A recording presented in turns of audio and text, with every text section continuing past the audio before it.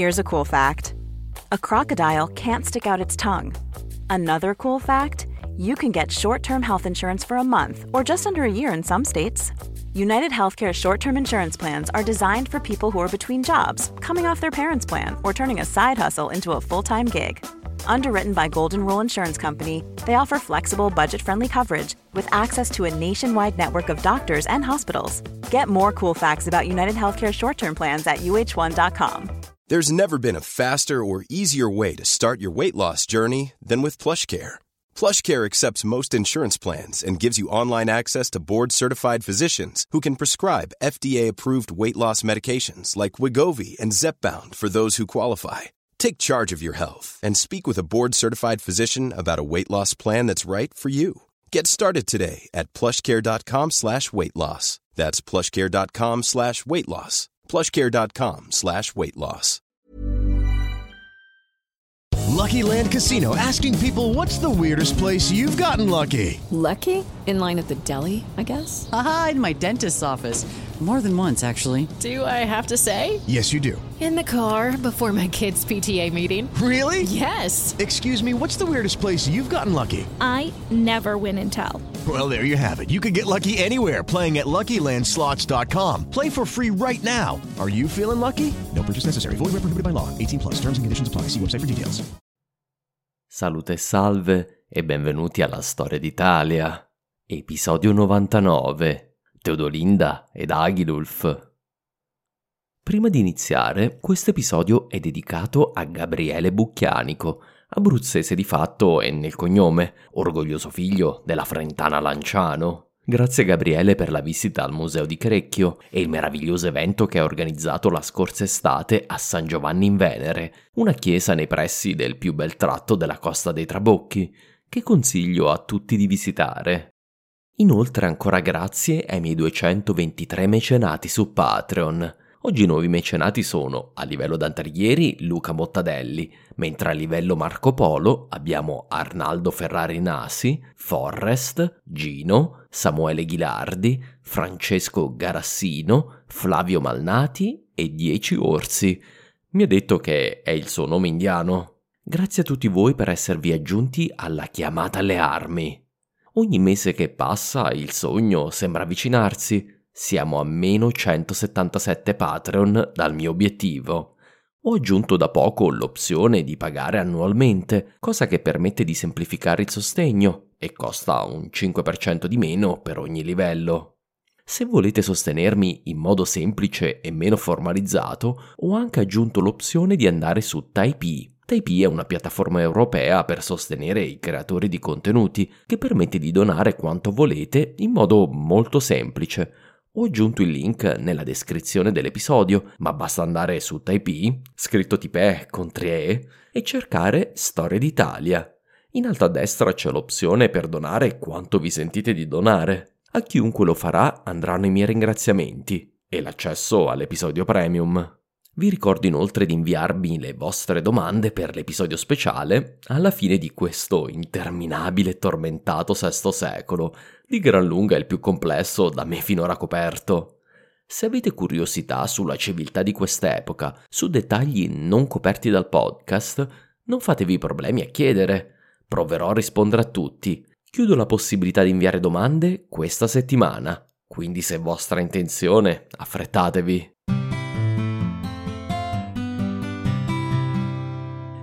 Nello scorso episodio abbiamo visto come i Longobardi di Autari sono riusciti a resistere ad un'alluvione di spade.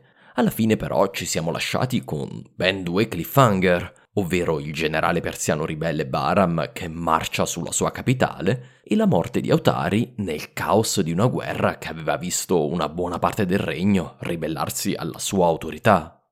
In questo episodio porteremo a termine queste 2 trame e introdurremo con tutti gli onori il nuovo cast di personaggi che ci accompagnerà per i prossimi decenni. Dopo Teodolinda introdurremo anche Gregorio Magno e Agilulf. L'Italia ha ormai una nuova classe dirigente. Sarà in grado di far meglio della precedente?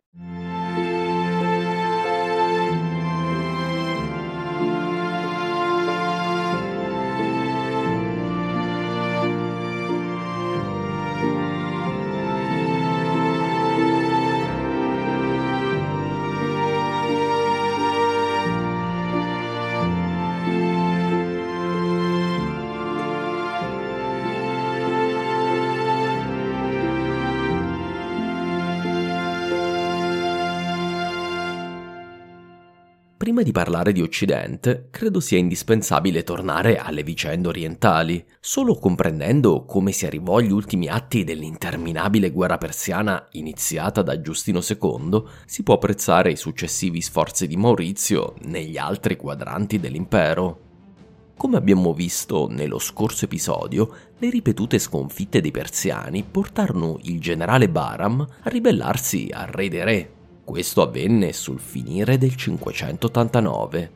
Nelle prime settimane del 590, l'anno in cui l'esarca romano provò a schiacciare la potenza longobarda in Italia, i persiani si avvitarono in una guerra civile sempre più disastrosa. In quei mesi, sempre più preoccupati per la piega che stava prendendo la situazione, i nobili iraniani si convinsero a deporre e mettere a morte re Ormisdas, richiamando a Ctesifonte suo figlio Cosro. Questi fu frettolosamente votato re dei re nella procedura del referendum reale che accompagnava ogni elevazione al trono sasanide. Era il 15 febbraio del 590. Pochi giorni dopo, il nuovo re dei re, Cosro II, scrisse a Bahram, offrendogli la pace e di tornare ad essere uno dei principali generali dell'impero, ovviamente se avesse accettato di lavorare con il nuovo regime. La risposta di Bahram è riportata da Teofilatto Simocatta, in un linguaggio che fa credere che si tratti della trascrizione fedele del documento. Sappiamo infatti che Teofilatto ebbe accesso agli archivi persiani. Leggiamo. Bahram, amato dagli dei, conquistatore, eminente, nemico dei tiranni, satrapo dei grandi, leader delle forze persiane, prudente, timorato di Dio, irreprensibile, nobile, fortunato, attento, venerabile, gentile e umano a Cosro, figlio di Ormisdas. Ho ricevuto quello che la vostra deficiente e minima intelligenza ha scritto e mi rifiuto di accettare la vostra spudorata offerta. Se volete evitare il destino di vostro padre, abbandonate la corona e venite all'istante da noi. Vi sarà affidato un comando regionale dello Stato persiano.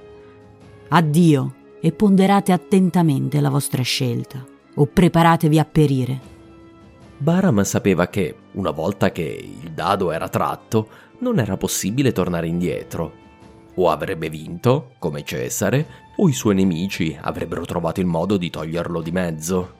No, Bahram avrebbe comunque marciato su Ctesifonte, cercando di prendere con la forza il potere, in una mossa che aveva pochi precedenti nella storia sasanide. Cosro II inviò messaggeri in tutte le direzioni, cercando di radunare quanti più soldati possibile e decidendo di affrontare Bahram poco fuori Ctesifonte, sulle rive del canale Narawan, che passava ad est del Tigri. Per giorni le forze dei duellanti si squadrarono da un lato all'altro del canale, attendendo che uno dei due muovesse per primo. Alla fine Bahram attaccò le posizioni nemiche durante una battaglia notturna. Gli uomini di Cosro II furono sconfitti e dispersi. Lo stesso re dei re fuggì il più rapidamente possibile, verso occidente.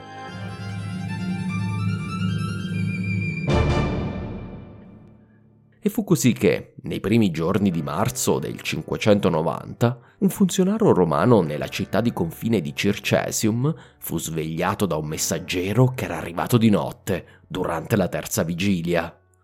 Cosro II, re dei re degli iraniani e dei non iraniani, chiedeva asilo all'impero romano, implorando di avere salva la vita. Cosro scrisse una lettera a Maurizio, chiedendogli l'aiuto necessario a recuperare il regno. Vorrei citarne alcuni passaggi, perché è semplicemente straordinaria.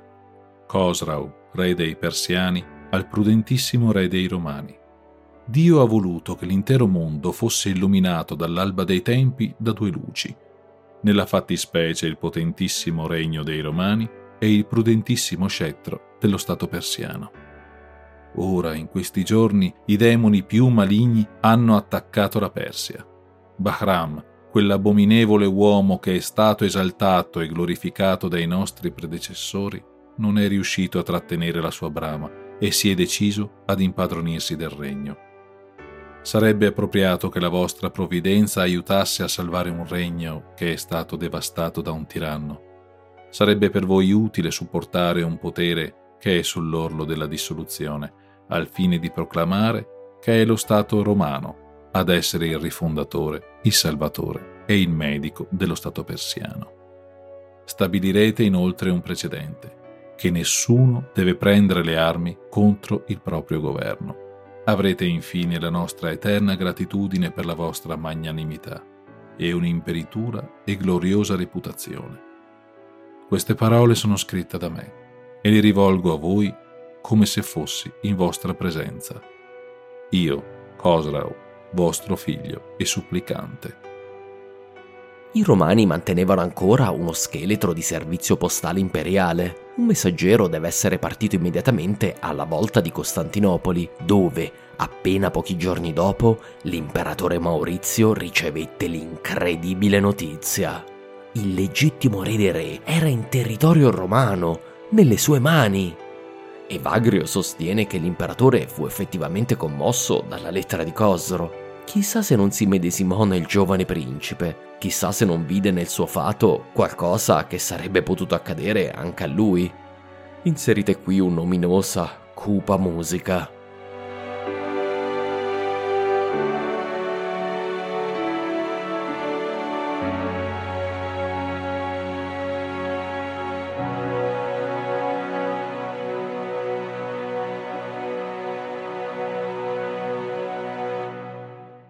L'imperatore doveva ponderare attentamente le prossime mosse. Maurizio ordinò di ricevere l'ospite con tutti gli onori che si confacevano al sovrano dei persiani, ma disse anche di non farlo venire a Costantinopoli. Doveva restare nelle vicinanze dell'impero persiano, in attesa delle decisioni di Nuova Roma. Da quanto ci narra Teofilatto, le negoziazioni tra romani e persiani di Khosro proseguirono per mesi. Alla fine Khosro offrì a Maurizio, in cambio del suo supporto, un trattato di pace che prevedeva la restituzione di Dara e il ritiro dei persiani dall'Armenia, oltre che l'eterna gratitudine dello Stato persiano. Bahram, che fu informato di queste trattative, non fu da meno. In cambio della consegna di Khosro, offrì ai romani lo stesso, e aggiunse in sovrappiù la città di Nisibis, che Roma aveva perso con la campagna mesopotamica di Giuliano l'Apostata, nel lontano 363, ricordate? Per decidere da farsi, si tenne una riunione tesa del concistorio di Maurizio. Il patriarca di Costantinopoli, molti dei generali e degli alti papaveri romani erano dell'opinione che si dovesse accettare l'offerta di Bahram. Non era molto più semplice ed economico consegnare un principe persiano che era già nelle loro mani? Quanto più difficile invece sarebbe stato cercare di inviare il loro esercito in Iran con lo scopo di rovesciare Bahram. Non sarebbe stato più utile impiegare le loro forze per recuperare territori in Occidente o nei Balcani? In alternativa, perché non lasciare i persiani ad una guerra civile distruttiva che li avrebbe consumati? Parevano esserci decisamente molte scelte migliori rispetto al supporto a Khosro. Eppure Maurizio combatté a lungo per affermare il suo punto di vista. Roma aveva un'occasione unica per interrompere il ciclo distruttivo che da 70 anni stava divorando la frontiera orientale. Dai tempi di Giustino I, Roma e Ctesifonte avevano speso più anni in guerra di quanti ne avessero passati in pace. Quello di cui l'impero romano aveva davvero bisogno era di una vera pace. Una pace che non si basasse solamente sui rapporti di forza, sempre mutevoli, o sul pagamento di una tangente, ma sui rapporti di amicizia tra due regnanti e due stati. Secondo Maurizio, un re persiano che doveva ai romani la sua corona e che quindi derivasse da loro parte della sua legittimità, sarebbe stato un partner molto più affidabile di un usurpatore che non aveva nessuna ragione di fidarsi dell'impero. Penso che entrò nelle sue considerazioni anche il fatto che il rapporto con Khosro sarebbe stato vantaggioso anche per lui personalmente.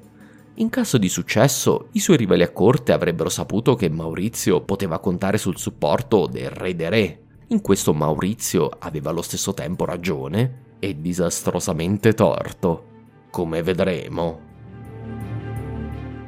Alla fine l'opinione dell'imperatore era quella che contava davvero, e il sovrano fece pesare la sua autorità contro il parere contrario del concistorio, a quanto pare un caso piuttosto raro. Di solito l'imperatore seguiva il consiglio dei suoi uomini, ma questa decisione spettava a lui solo. L'impero romano dichiarò ufficialmente il suo sostegno a Cosro II, incitando i persiani a raccogliersi sotto la bandiera del legittimo re. Per tutto l'inverno del 590, i romani seguaci di Cosro prepararono con attenzione la missione militare in Oriente, mentre Maurizio era costretto ad affrontare una nuova incursione di avari non lontano da Costantinopoli. Nella primavera del 591, Cosro e il generale armeno Narsete, non un parente del nostro vecchio amico, mossero verso la Mesopotamia. La guarnigione di Nisibis passò dalla parte di Cosro, e lo stesso fecero le regioni più vicine ai Romani, mentre i persiani a Dara e Martiropoli furono costretti ad arrendersi dagli alleati. I Romani inviarono dunque una spedizione lungo l'Eufrate per attaccare Ctesifonte, con l'esercito principale che muoveva invece da Nisibis verso l'Atropatene, in sostanza l'Iraq settentrionale. Bahram decise che tutto sommato era meglio cercare di vincere una vittoria decisiva che provare a tenere Ctesifonte. Così marciò contro Cosro e Narsete in Atropatene. Nella tarda estate del 591 i due eserciti si affrontarono nei pressi del lago di Urmia, nel moderno Iraq settentrionale. Per la prima volta nella storia i Romani furono coinvolti in modo così diretto in una guerra civile sasanide e giunsero a combattere nel cuore del loro regno, dove non si erano davvero mai spinti, neanche ai tempi di Traiano. Secondo Teofilatto Simocatta, gli alleati avevano con loro 60.000 uomini, Bahram circa 40.000. Anche scontando l'inevitabile iperbole degli scrittori antichi, quella che seguì fu dunque una delle più grandi battaglie del VI secolo. Teofilatto Simocatta narra che i Romani, per aiutare i persiani di Cosro a distinguersi da quelli di Bahram nella foga della battaglia, gli insegnarono un grido di battaglia romano che sarà familiare a tutti. Ave Maria, un grido in latino che veniva utilizzato dalle unità romane prima di iniziare il combattimento, assieme ad altri che ho già riportato nell'episodio relativo all'esercito del VI secolo. Vi ricordate? La battaglia fu un combattimento furioso, con Bahram che utilizzò un gran numero di elefanti che furono piuttosto inefficaci nella battaglia vera e propria. Come al solito, direi. I Romani tennero il centro, e quando Bahram attaccò le ali con gli elefanti e i suoi uomini, il generale romano Narsete si dimostrò degno del nome che portava, resistendo alla tentazione di soccorrere le ali e montando per tutta risposta un violento attacco sul centro. La linea di Bahram fu spezzata, il suo esercito messo in fuga. Bahram fuggì verso l'Oriente, dove poco tempo dopo fu messo a morte da un satrapo locale.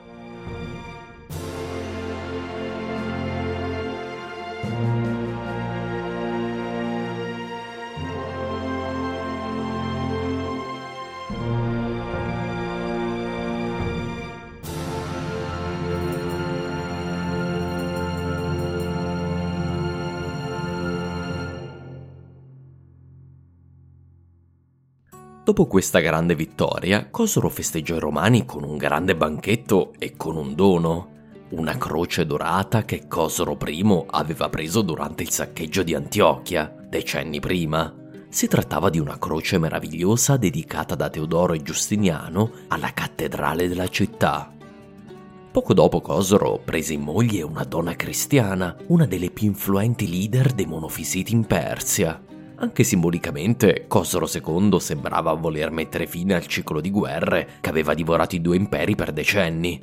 Qualcosa di piuttosto ironico, per chi sa come questa storia andrà a finire un giorno.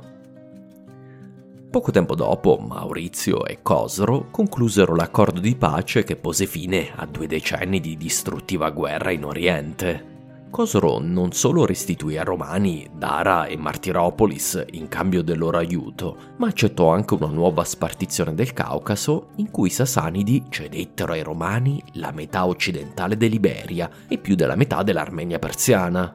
In conseguenza di questo aggiustamento della frontiera, l'estensione delle zone direttamente controllate dai Romani nel Caucaso raggiunse il suo massimo zenith, superando i confini raggiunti da Traiano e da Diocleziano.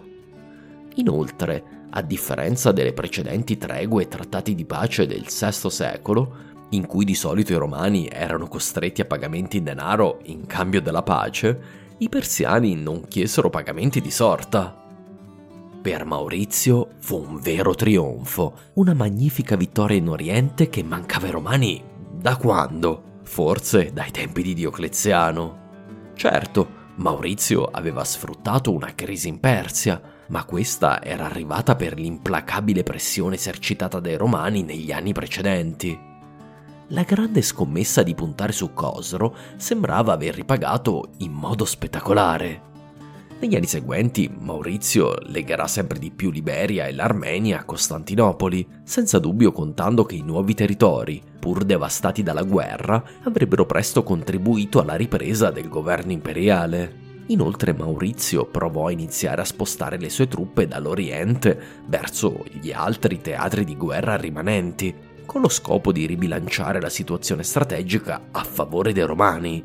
D'altronde, come potevano Bajan o i Longobardi resistere, ora che Roma era in pace con i persiani? Come vedremo nel prossimo episodio, forse scottato dall'esperienza di Romano, tra l'Italia e i Balcani Maurizio sceglierà di intervenire innanzitutto nella regione più vicina a Costantinopoli. L'imperatore, che era stato un generale, l'autore del più importante trattato militare della storia bizantina, sembrava ad un passo dal risolvere i problemi ereditati dai suoi predecessori. Come vedremo, il fatto che alla fine fallì nel suo intento è uno dei grandi spartiacque della nostra storia, uno dei grandi se senza risposta.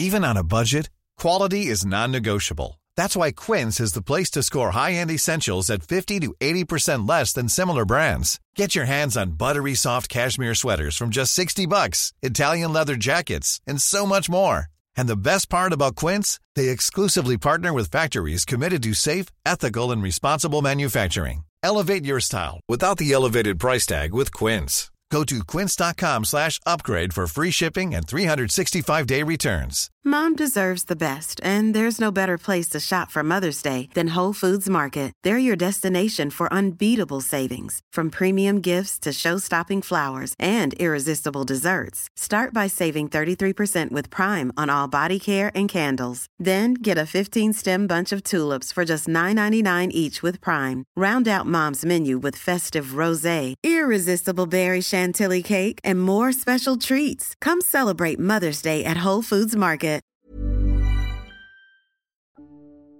Mary redeemed a $50,000 cash prize playing Chumba Casino this year. I was only playing for fun, so winning this was a dream come true. Chumba Casino is America's #1 social casino experience. It's serious fun. With over 80 casino-style games to choose from, you too could win life-changing amounts of cash. Be like Mary. Log on to ChumbaCasino.com and give them a whirl. That's ChumbaCasino.com. No purchase necessary. Void where prohibited by law. 18+. Terms and conditions apply. See website for details. The voice in the preceding commercial was not the actual voice of a winner. Mary redeemed a $50,000 cash prize playing Chumba Casino this year. I was only playing for fun, so winning this was a dream come true. Chumba Casino is America's #1 social casino experience. It's serious fun. With over 80 casino-style games to choose from, you too could win life-changing amounts of cash. Be like Mary. Log on to ChumbaCasino.com and give them a whirl. That's ChumbaCasino.com. No purchase necessary. Void where prohibited by law. 18+. Terms and conditions apply. See website for details. The voice in the preceding commercial was not the actual voice of a winner. Ma torniamo ora alle vicende italiane. Questo episodio non può andare oltre senza introdurre in modo più dettagliato la personalità di un gigante della nostra storia. Quel Gregorio che, con le sue lettere e i suoi scritti, getta un faro di luce su quest'ultimo scampolo di VI secolo. Come accennato nello scorso episodio, il 590 segna infatti l'elevazione di Gregorio al soglio di Pietro, qualcosa di rilevante anche da un punto di vista storiografico, perché la mole di scritti lasciatici da Gregorio è senza precedenti per un papa e non sarà imitata per secoli a venire. Gregorio Anicio era nato intorno al 540, durante l'infuriare della guerra greco-gotica, all'interno della potente famiglia degli Anici, la stessa degli imperatori Petronio Massimo e Olibrio, tra gli ultimi dell'Occidente, la stessa di Massimo Anicio, il confidente di Todato, la stessa del filosofo Boezio e di San Benedetto da Norcia, per non parlare di altri due papi, Felice III e Agapito. Anzi, Papa Felice III, vissuto ai tempi di Odoacre, era proprio il bisnonno del nuovo papa. Gregorio, come si confaceva ad un nobile romano, aveva ricevuto una buona educazione, anche se la guerra aveva impedito di averne una del livello di quella di una generazione precedente, di un Boezio o di un Cassiodoro, per intendersi. Infatti dai suoi scritti e dal suo stile sembra che non studiò i classici, salvo forse Cicerone. In generale sembra aver sempre avuto un certo scetticismo nei confronti delle grandi opere dell'ingegno pagano, a cui preferì sempre gli scritti dei padri della Chiesa, soprattutto Sant'Agostino. Ed è utile notare anche quello che differenzia Gregorio da una personalità come Sant'Agostino. Questi era vissuto in un mondo caratterizzato da una forte vivacità intellettuale, con ancora una grande varietà di tradizioni culturali, intellettuali e religiose. Agostino si era impegnato a convertire al cristianesimo il mondo romano. Durante la sua vita aveva assistito ai maggiori trionfi della sua religione contro quelli che lui considerava pagani. Gregorio, di converso, viveva in un mondo dove il cristianesimo aveva trionfato. Per Gregorio non c'era posto per la cultura pagana nel nuovo impero cristiano. Nel 573, in quanto membro di una delle più potenti famiglie romane, Gregorio fu nominato da Giustino II a prefetto dell'Urbe. Questa era la massima carica burocratica a Roma. Riceverla a 33 anni era un grande onore. Questa era l'età tradizionale per raggiungere il primo consolato in suo anno, come avrebbero detto i romani della Repubblica. Va sottolineato come ancora in questa fase il Senato serviva come bacino naturale per questo prestigioso ruolo, de fatto quello che oggi definiremmo il sindaco della città. Né il Senato né la prefettura avranno vita lunga. Per Gregorio la prefettura sarebbe potuta essere l'inizio di una prestigiosa carriera nel governo dell'impero, ma non era destino, e non era questa l'indole di Gregorio. Poco tempo dopo, infatti, Gregorio ebbe una crisi di fede e decise di farsi monaco per vivere una vita di contemplazione e di raccoglimento. A tal fine fondò lui stesso dei monasteri nelle sue ingenti proprietà, a Roma e in Sicilia. Nella città eterna Gregorio fondò il monastero di Sant'Andrea al Clivio Scauro, un monastero che esiste ancora e che oggi naturalmente porta il suo nome. Si trova su un'antica via del Celio, dove tra l'altro è possibile visitare un delizioso museo con degli scavi di epoca imperiale. Va detto che all'epoca il Celio era l'equivalente dei Parioli di oggi, la zona più in di Roma. Di solito in questi casi il potere fondatore e finanziatore del monastero diventava la guida della nuova comunità monastica. Nel VI secolo, come vedremo, non esistevano ancora dei veri e propri ordini monastici e le regole erano molto varie e di solito definite dai fondatori. Nella sua umiltà, invece, Gregorio decise di mettersi sotto l'autorità di un altro abate, scegliendo per sé il ruolo di semplice monaco. Già nel 578, però, fu richiamato ai suoi doveri amministrativi. Papa Pelagio II lo fece diacono, in un certo senso l'equivalente di un cardinale della Chiesa tardo-antica. Come vedremo in un altro episodio, si trattava di un'eccezione. I monaci raramente erano allo stesso tempo dei preti, ancor meno dei diaconi. I diaconi erano infatti uno dei gangli vitali della Chiesa romana, cosa assolutamente non vera dei monaci. Ce n'erano solo 7 e svolgevano ruoli di amministratori oltre che di pastori di anime.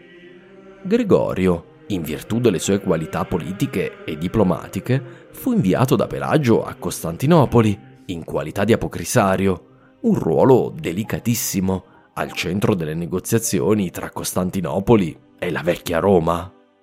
A Nuova Roma Gregorio negoziò con Tiberio e Maurizio, cercando di far giungere soccorsi alla dilapidata, affamata e disperata Roma, non senza qualche successo, come abbiamo visto. Sotto Tiberio fu grazie a Gregorio che una flotta di soccorso arrivò a Roma, sventando il primo assedio longobardo della città. Fu probabilmente anche mischiato nelle faccende del regno dei Visigoti. Il vescovo Leandro era un suo amico e fu alla corte di Tiberio in contemporanea con Gregorio. Il futuro papa tornò infine a Roma nel 585 per rientrare nel suo monastero e alla sua vita contemplativa. Da quanto possiamo capire dalle sue parole, fu il periodo più felice della sua vita. Fosse dipeso da lui, probabilmente sarebbe rimasto lì, fino alla morte. I disastri del 589 e 590 lo avrebbero strappato alla sua vita tranquilla. I Longobardi si avvicinarono alla città, Roma fu inondata, la peste si diffuse ovunque. Pelagio II morì. In quest'ora drammatica il popolo e il clero erano alla ricerca di un uomo che fosse sufficientemente santo da calmare l'evidente ira divina, ma con esperienza amministrativa e un buon rapporto con la corte imperiale. Gregorio, il rampollo degli anici in odore di santità, l'ambasciatore a Nuova Roma, riempiva tutte le caselle. Spesso nell'antichità gli imperatori, e poi anche i papi, dovevano fingere ritrosia nell'ascendere alla loro alta posizione, in una forma di insincera modestia. Nel caso di Gregorio, però, le cose sembrano essere andate proprio così, anche se lo storico franco Gregorio di Tours pare averci ricamato sopra, sostenendo che l'altro Gregorio scrisse perfino una lettera a Maurizio, implorando di non confermarlo al trono di Pietro, lettera che fu però intercettata e bruciata dal prefetto Germano. Detto questo, abbiamo scritti di suo pugno che dimostrano lo stato d'animo del nuovo papa. Gregorio era dilaniato tra la vita contemplativa e solitaria del monaco e gli obblighi pastorali e amministrativi del vescovo. Ecco cosa scrive nelle omelie su Ezechiele. Quando vivevo nel monastero, ero capace di evitare discorsi frivoli e di concentrare la mia mente quasi esclusivamente nella preghiera. Ma da quando il peso degli impegni pastorali è stato posto sul mio cuore, la mia mente non può concentrarsi su se stessa, divisa com'è tra tante occupazioni, perché ora sono costretto ad occuparmi di chiese o di monasteri. Spesso debbo giudicare le azioni dei singoli. Inoltre, debbo preoccuparmi delle spade dei barbari invasori, sempre temendo i lupi che girano attorno al gregge affidato alla mia cura. Se la mente, divisa e lacerata, è costretta a tante pesanti occupazioni, quando può tornare a concentrarsi sulla preghiera, senza in questo rinunciare al suo obbligo di compiere il suo ministero di predicare la parola di Dio? Per risolvere questa contraddizione, Gregorio scriverà, appena eletto, la celebre Regola Pastorale, il manuale del buon pastore di anime che è ancora oggi una delle basi fondanti del mestiere di prete. Ognuna delle 4 parti che la costituiscono esamina un aspetto del difficile compito, come prepararsi ad esso, come comportarsi, come insegnare agli altri, come riconoscere in tutta umiltà i propri limiti e non lasciarsi travolgere dall'orgoglio. R.A. Marcus, nel suo ottimo libro Gregory the Great and His Word, sostiene che in quest'opera Gregorio cercò di trovare nel suo ruolo di pastore la pace interiore e lo scopo che aveva trovato nella sua vita contemplativa. Gregorio assume su di sé sia il ruolo di pastore delle anime che di guida della comunità. Infatti la Prammatica Sanzione aveva fatto del vescovo di Roma una delle principali autorità politiche e giudiziarie dell'Italia.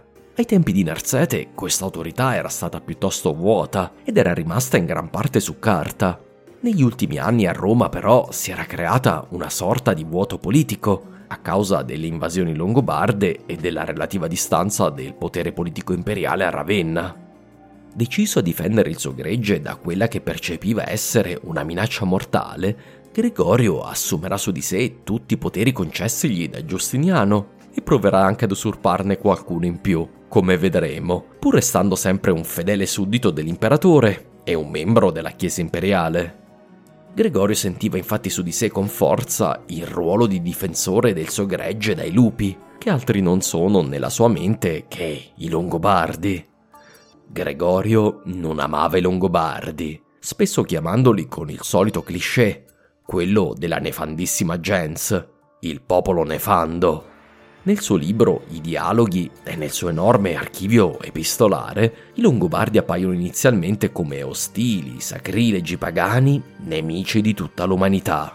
Furono proprio le lettere del Papa a cementare l'immagine dei rapaci e distruttori longobardi, che tanta fortuna ha avuto in Italia fino ai tempi molto recenti. Gregorio preferiva un longobardo morto ad uno vivo, come scrive in un'epistola, in merito alla conversione dei Longobardi al cattolicesimo. Che la divina misericordia venga in loro aiuto in vita, o se dovessero morire, come più desiderabile, che possano passare all'altra vita assolti dai loro crimini. È evidente che per Gregorio gli odiati Longobardi, anche cattolici, restano il nemico. Ai suoi tempi la Chiesa di Roma controllava a stento il sistema ecclesiastico dell'Italia peninsulare, per giunta devastato dall'arrivo dei Longobardi a Spoleto e Benevento. Vasti pezzi della Chiesa occidentale si autogovernavano, con il papato al massimo in un ruolo meramente consultivo. La situazione era perfino peggiore, dal punto di vista di Gregorio, in Nord Italia. Lì la maggior parte dei vescovi erano in scisma con Roma, soprattutto quelli rimasti sotto i Longobardi. Come narrato, questi vescovi rifiutavano di riconoscere il quinto concilio ecumenico di Giustiniano. Da parte loro, i Longobardi erano una nazione mista, composta da molti pagani e un buon numero di cristiani, divisi però tra una fazione ariana e una tricapitolina. Teodolinda, spesso considerata una regina cattolica, era in realtà in scisma con il papato e la Chiesa imperiale, seguendo in questo i vescovi dell'Italia del Nord. Avremo modo ancora di parlare di Gregorio e del suo impatto sulla storia mondiale, eppure già da questa breve introduzione penso sia evidente come Gregorio segni un passaggio fondamentale nella nostra concezione del papato. La sua energica foga di governatore di anime e di uomini porterà la Chiesa romana a riforgiare per sé un ruolo centrale nel mondo mediterraneo, un ruolo che aveva perso qualche decennio prima, nel naufragio del papato di Vigilio.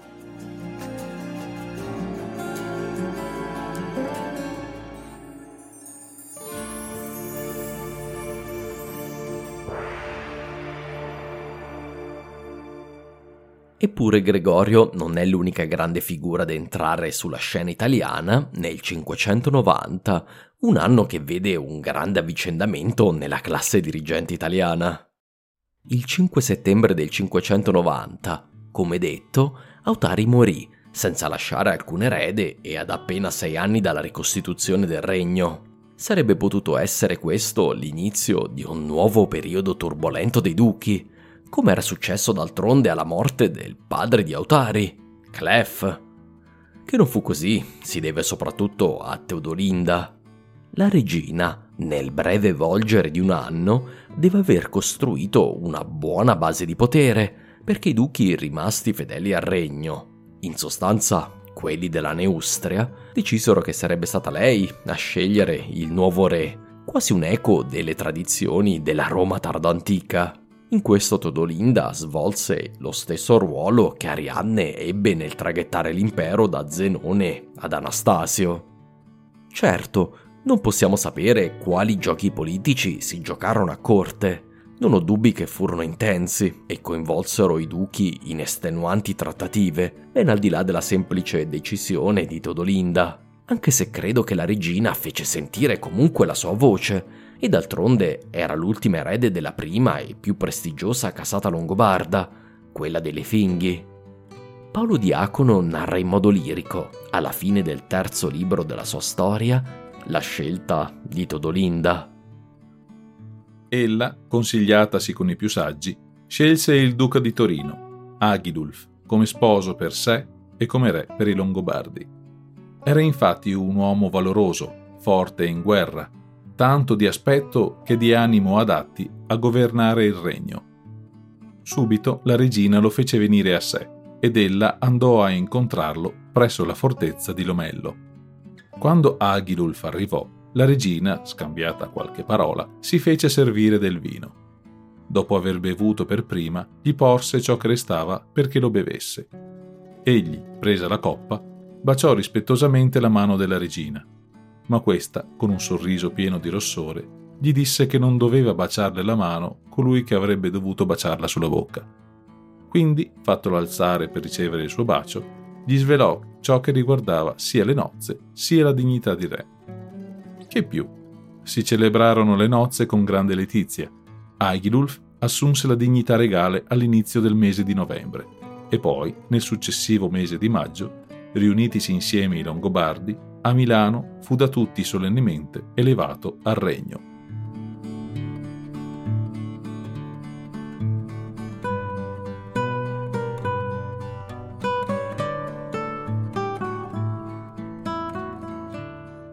Questo passo è semplicemente fantastico. Innanzitutto c'è da sottolineare come un monaco benedettino del IX secolo sia molto meno pruriginoso in quanto a baci e rapporti carnali, come abbiamo già visto nel caso di Rosamunda, di quanto la vulgata sul Medioevo voglia farci credere. A tal fine rimando ai bellissimi podcast di Alessandro Barbero sul tema della sessualità medievale.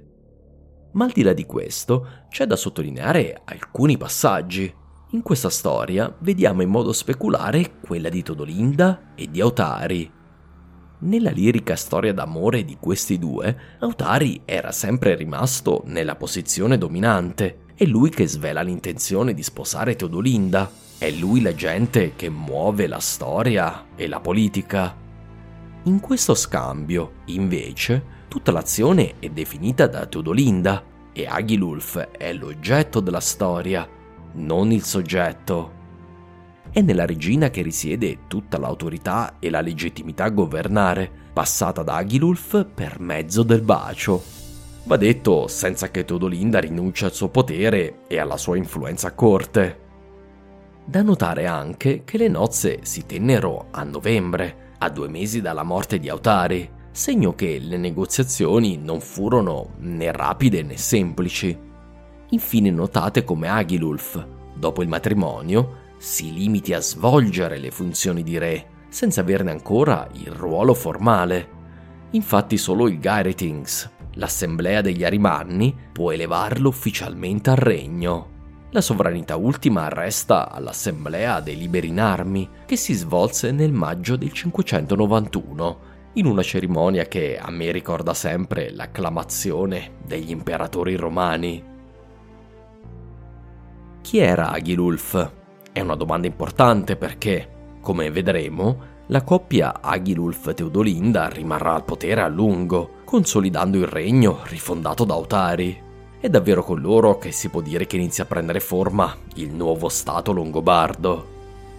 Vi sorprenderà sapere, forse, che Agilulf, in italiano Agilulfo, non era etnicamente un longobardo, ma un turingio, il cui regno era stato distrutto dai Franchi dopo la morte di Teodorico.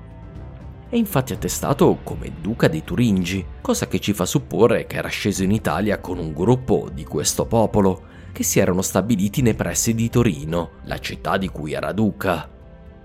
Agilulf, a differenza di Teodolinda, era dichiaratamente ariano.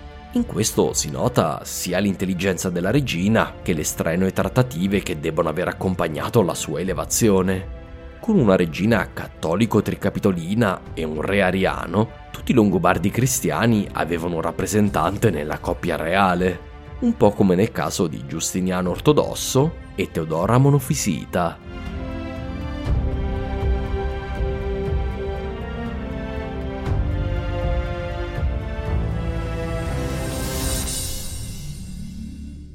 Autari, nel 590, era riuscito a salvare il regno dalla completa disfatta, ma non si era trattata di una vittoria. Nonostante la sua acclamazione plebiscitaria nel 591, nei primi mesi del regno di Agilulf la situazione dei Longobardi era tornata all'inizio del regno di Autari. Da quello che possiamo capire, l'autorità di Agilulf non si estendeva oltre i ducati della Neustria, e anche qui ce n'erano diversi in aperta ribellione. Inoltre l'Emilia era stata persa e i duchi della Venezia ed Istria, o Austria, erano tornati alla loro tradizionale alleanza imperiale, distaccandosi dal regno.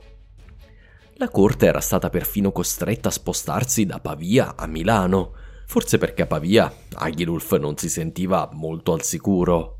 Gli imperiali avevano riconquistato Brescello, Mantova, Cremona e la vicina Piacenza. Da quest'ultima città incombevano ormai su Pavia. Per non parlare della flotta fluviale da Battaglia delle Sarca. La flotta poteva facilmente insidiare la vecchia capitale longobarda, risalendo il grande fiume. Ricostruire gli avvenimenti dei primi anni 90 del VI secolo è molto difficile, eppure per mia fortuna c'è chi ha lavorato duramente a mettere insieme tutti i pezzi. Qui mi rifaccio in particolare al lavoro di uno storico che amo molto, Giorgio Arnosti, nel suo paper Il regno longobardo di Milano e il re Agilulfo. Il primo passo di Agilulf fu di inviare in Francia un ambasciatore, in questo caso il vescovo tricapitolino Agnello di Trento.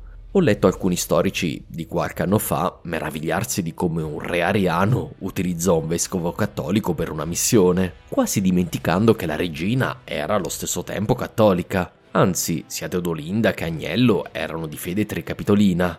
Non che credo che questo poi conti così tanto nel regno longobardo.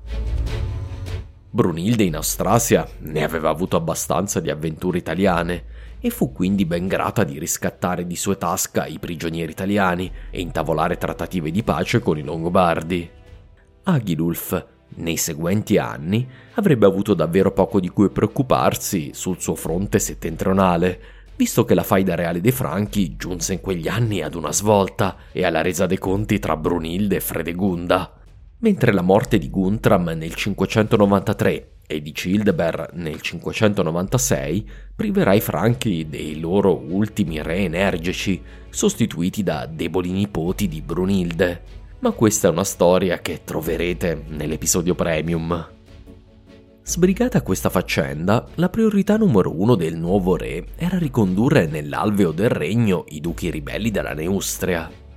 Paolo Diacono ci informa che per primo fu sconfitto e ucciso il duca Mimulf di San Giulio d'Orta, mentre Gaidulf di Bergamo decise di scambiare ostaggi e tornare nell'alveo reale, almeno temporaneamente, prima di ribellarsi di nuovo ed essere messo di nuovo al posto suo.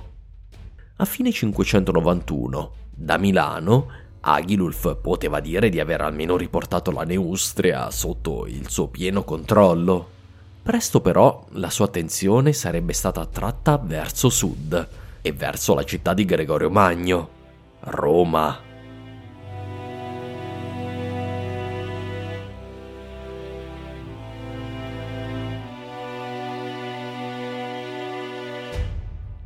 Sul fronte dell'Italia suborbicaria, dopo i primi successi dell'esarca romano, i contingenti longobardi del patrizio Nordulf, lo sposo della figlia di Alboin, si erano stanziati nell'Italia centrale e meridionale come guarnigione, liberando probabilmente diversi numeri o reparti imperiali dai loro obblighi di difesa delle città e permettendo all'esarca di trasferirli al nord a combattere Autari.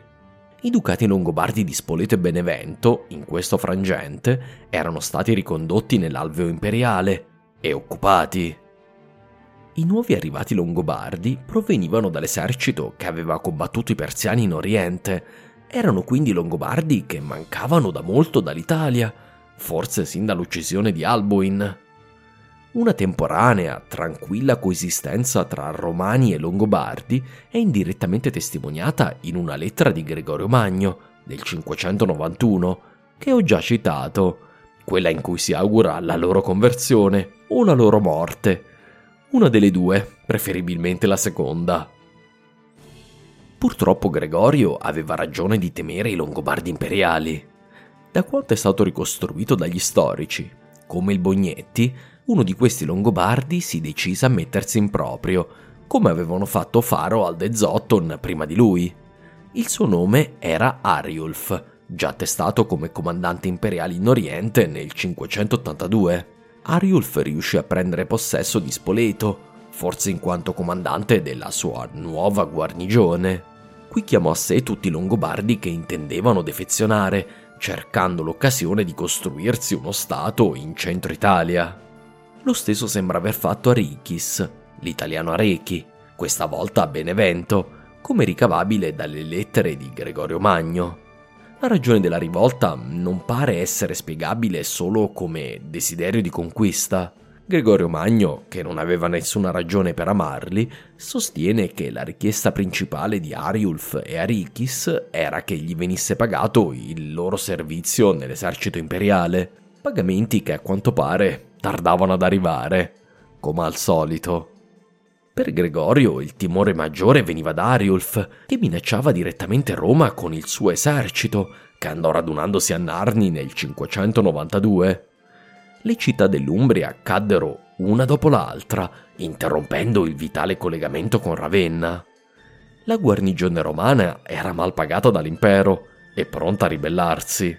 È probabile che Gregorio utilizzò i fondi della Chiesa romana per pagare gli arretrati dovuti dal governo imperiale, in modo da assicurarne la fedeltà.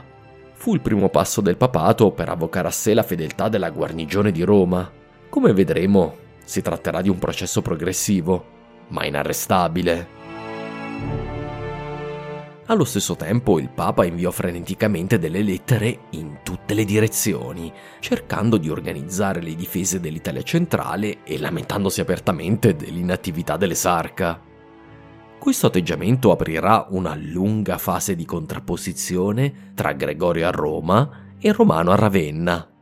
Da quanto posso capire, Romano aveva una visione più strategica sull'intero scacchiere italiano e si preoccupava in particolare di Agilulf, cercando di ingabbiarlo in Nord Italia e di non dargli scuse o occasioni per muovere verso Roma.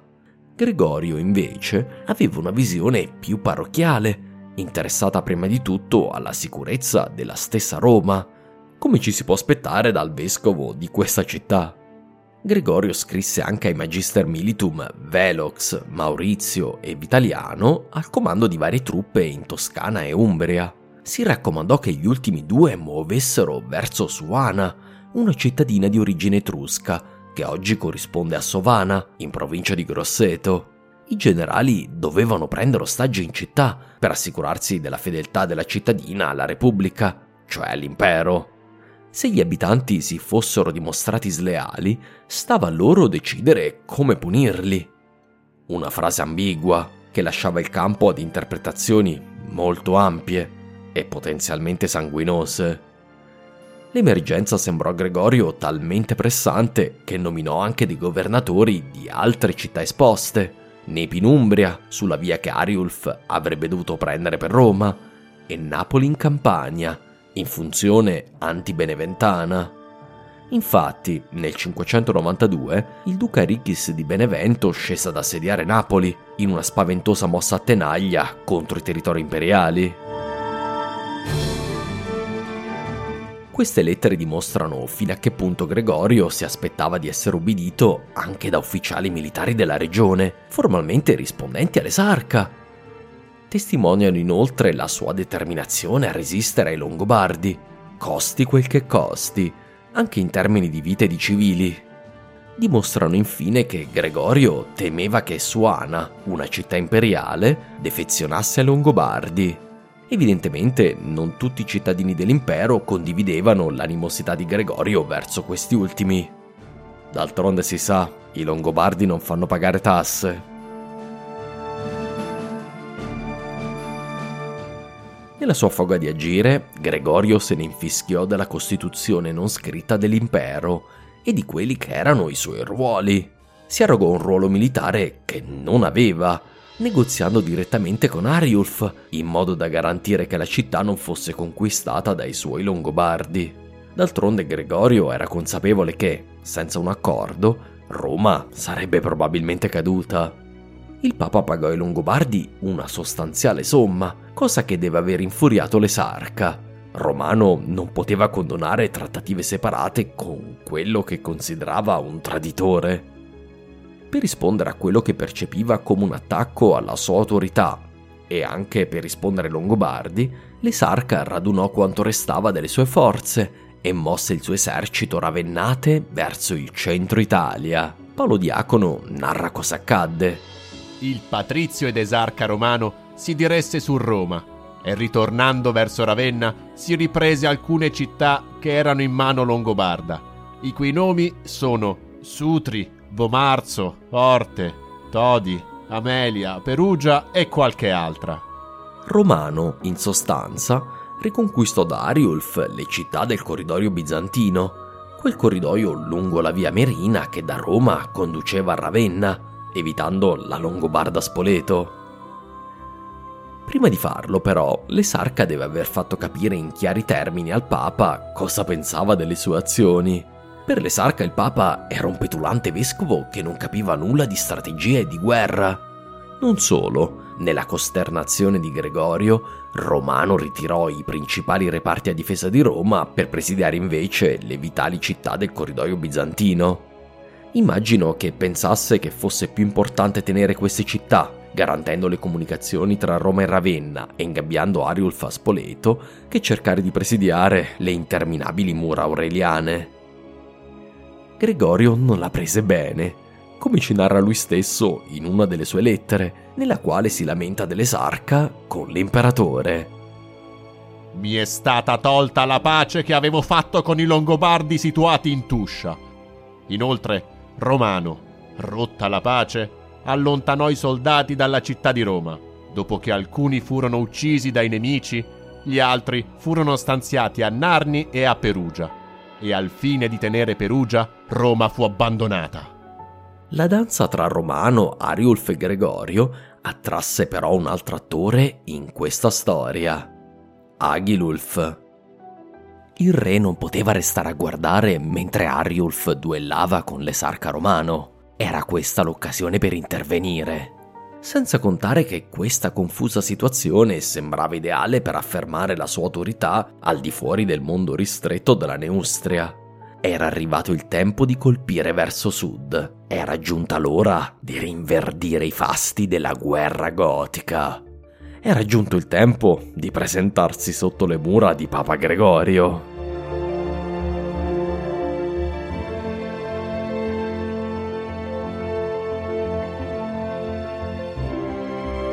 Prima di lasciarci, alcune novità a riguardo del podcast. La prima è che con la collaborazione di un altro ascoltatore, Lorenzo, abbiamo creato un canale Discord per gli ascoltatori dove si possa liberamente commentare il podcast e i vari episodi. Il canale non richiede di diventare patron, troverete il link in descrizione. Discord è una piattaforma molto flessibile, con il vantaggio di non far parte di nessun social network. È uno spazio dedicato a voi, dove potrete scambiarvi direttamente le vostre impressioni degli episodi, parlare di storia o di qualunque altra cosa. Chi ascolta questo podcast fa già parte di una comunità di ascoltatori che amano la storia e sono certo che non vedete l'ora di poter condividere con altri la vostra passione. Vi lascio ricordandovi che la prossima puntata è ovviamente la puntata 100. Ovviamente non crederete che lasci passare una tale tappa senza celebrarla. Ho deciso di marcare questa pietra miliare con l'intervista che pone fine a tutte le interviste.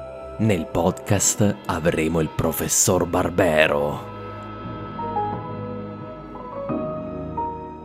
Grazie mille per l'ascolto. Grazie mille a Riccardo Santato, autore di dozzine di fantastiche musiche per il podcast. Seguite il suo canale YouTube. Link nella descrizione. Grazie agli ottimi attori nel podcast, Valerio, Caterina e lo stesso Riccardo. Grazie di cuore, come sempre, ai miei sostenitori a livello Dante Alighieri, Massimiliano Pastore, Musumeci, Manuel Marchio e Mauro, oltre che ai Leonardo da Vinci, Paolo, David, Pablo, Simone, i due Jacopo, Riccardo, Frazemo, Enrico, Alberto, Davide, Andrea, Settimio, Giovanni, Cesare, Jérôme, Diego, Francesco, Alancic, Flavio Edoardo, Stefano, Luca, Carlotta, Maria Teresa e Nicole. Siete voi, con il vostro aiuto ogni mese, che rendete possibile questo podcast e il sogno di diventare divulgatori a tempo pieno. Se il podcast vi interessa, vi ricordo che un modo gratuito di sostenerlo è di lasciare una recensione su iTunes. Vi ricordo che potete sostenere il podcast con una semplice donazione o sottoscrivendo un abbonamento a Patreon o su YouTube. Sul mio sito italiastoria.com trovate tutte le risorse, con mappe, genealogie e i testi del podcast. Seguitemi su Facebook, Instagram e Twitter. Alla prossima puntata!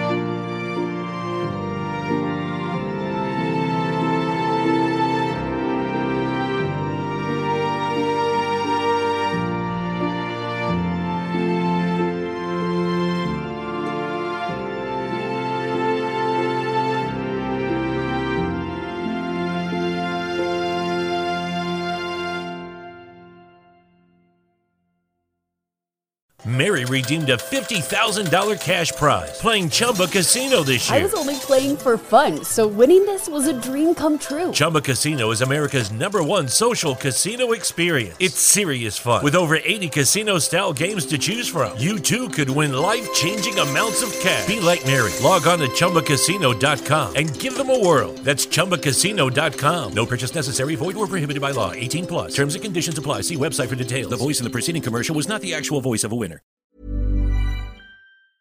Even when we're on a budget, we still deserve nice things. Quince is a place to scoop up stunning high-end goods for 50 to 80% less than similar brands. They have buttery soft cashmere sweaters starting at $50, luxurious Italian leather bags, and so much more. Plus, Quince only works with factories that use safe, ethical, and responsible manufacturing. Get the high-end goods you'll love without the high price tag with Quince. Go to quince.com/style for free shipping and 365-day returns. Want flexibility? Take yoga. Want flexibility with your health insurance? Check out United Healthcare Insurance Plans. Underwritten by Golden Rule Insurance Company, they offer flexible, budget-friendly medical, dental, and vision coverage that may be right for you. More at UH1.com.